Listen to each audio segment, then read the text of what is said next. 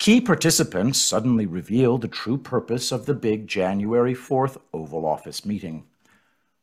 While January 6th rally did come up at the end, it wasn't the reason for the meeting. By Brian Cates.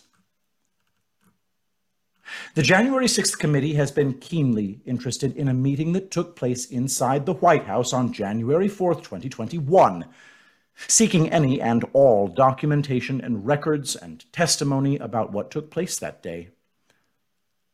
The participants of that key meeting were President Donald J. Trump, Joint Chiefs of Staff General Mark Milley, Acting Secretary of Defense Christopher Miller, Kash Patel. The narrative for the past year and a half has been that this January 4th meeting inside the White House's Oval Office was about making security preparations for the massive rally Trump planned to hold in just 2 days at the Ellipse on the National Mall. President Trump had loudly claimed for more than a year and a half since January 6th that he authorized up to 20,000 National Guard to provide security to both the city of Washington, D.C. and to the U.S. Capitol building. All D.C. Mayor Muriel Bowser or the Capitol Police or Speaker of the House Nancy Pelosi, Democrat from Italy, had to do was request the troops and would have deployed. But despite the fact the 20,000 Guard authorization was available, neither Bowser, Pelosi, nor the Capitol Police made any request for that level of troops. Because of all the attention focused on the claim of Trump's authorization of 20,000 National Guard, it's been assumed by all involved that the key White House meeting 2 days prior to January 6th had been about the upcoming rally on the National Mall. But that doesn't seem to be accurate. It wasn't until both Patel and Miller were guests being interviewed on Sean Hannity's Fox News program that two of the key participants of this January 4th meeting suddenly pulled back the curtain and revealed what the real purpose of the meeting had been. And it turns out the real purpose of this key meeting in the Oval Office wasn't about making security preparations for the January 6th rally. That was discussed, but only at the end, as the meeting had started to break up when Trump brought it up. The actual purpose of this highest level meeting between the president, the Joint Chief, the Acting Secretary of Defense, and his Chief of Staff was to discuss how to deal with a viable and active foreign threat directed at the United States. Watch the video below and hear both Patel and then Miller make this startling revelation.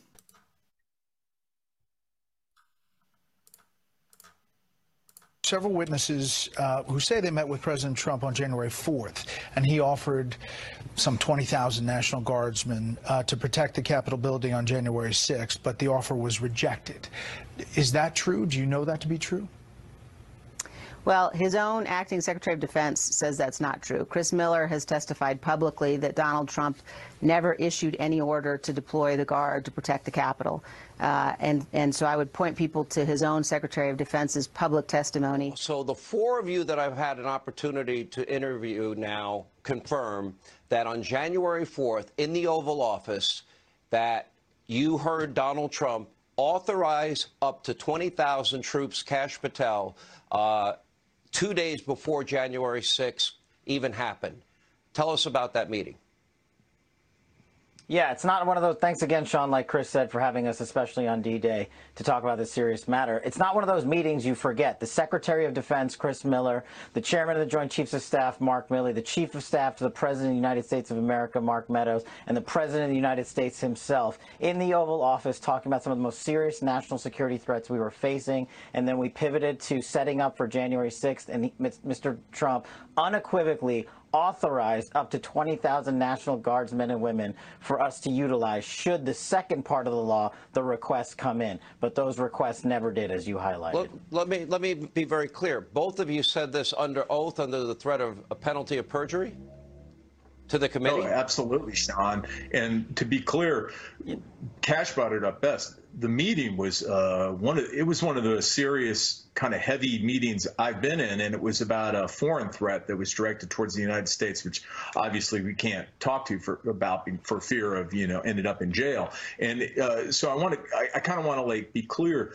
The president, as we're leaving, it says, hey, one more thing, and we all sat back down and we discussed what was going on in January 6th. I don't want to, because I think that's important to bring up so that the opposition doesn't get this idea that this was the purpose of the meeting. The president was doing exactly what I expect the commander-in-chief to do, any commander-in-chief to do. He was looking at the broad threats against the United States, and he brought this up as on his own. We did not bring it up.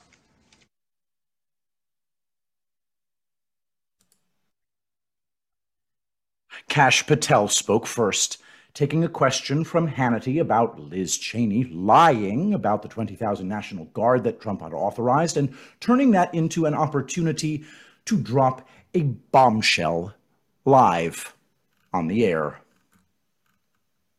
After getting the setup question from Hannity, instead of immediately going into the security prep for the January 6th rally, which Cheney is, of course, lying about, Patel instead began revealing the incredibly serious nature of the actual reason that that meeting was happening.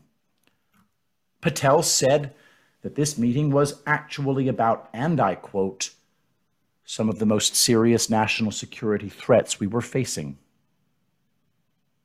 Having dropped that the meeting was actually about several serious national security threats, Patel went on to explain that January 6th did come up at the end.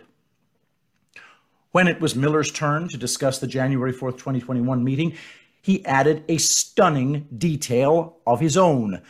The former acting Secretary of Defense said in a completely serious manner that he had to be careful not to go too far discussing this foreign threat directed towards the United States because if he wasn't careful, he might end up in jail.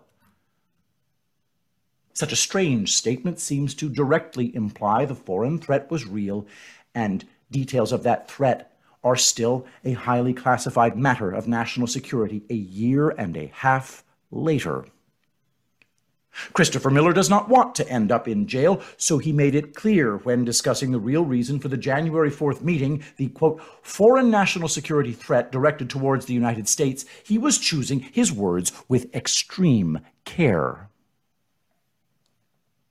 Were Trump, Milley, Miller, and Kash discussing hostile actions committed against the United States by a foreign power working in concert with domestic agents that rose to the level of an actual act of war in that January 4th, 2021 meeting? If so, what was discussed at that meeting would be classified at the very highest levels.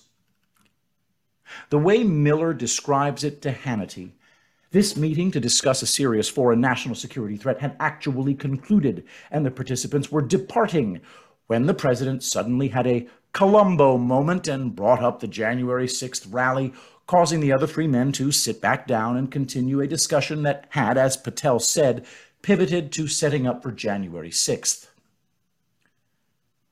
It was at that point that Trump authorized the use of up to 20,000 National Guard if the D.C. mayor or Speaker Pelosi requested it, which of course they did not, as Patel notes. Trump authorized the National Guard if it was requested, and his authorization was ignored, something that Trump has been bringing up repeatedly, especially since the January 6th committee began its televised hearings. There's a lot of confusion around the issue of Trump authorizing up to 20,000 National Guard. He can authorize it and have them ready to deploy, but that's all he can do. The president himself does not send the National Guard anywhere. He can authorize the Guard to be ready and available, but until the city or congressional authorities make the necessary request, nothing will happen. The Guard will not be deployed. And this is the real story of what happened on January 6th. Trump had let the right people know that 20,000 National Guard were available to keep the peace in D.C. and at the National Mall and at the Capitol building if they requested it. And the people who had to request it made a point of not requesting it. Now that the true purpose of the January 4th Oval Office meeting is starting to emerge, and we know it was about an extremely serious foreign threat directed at the United States, what does this mean for the current political situation?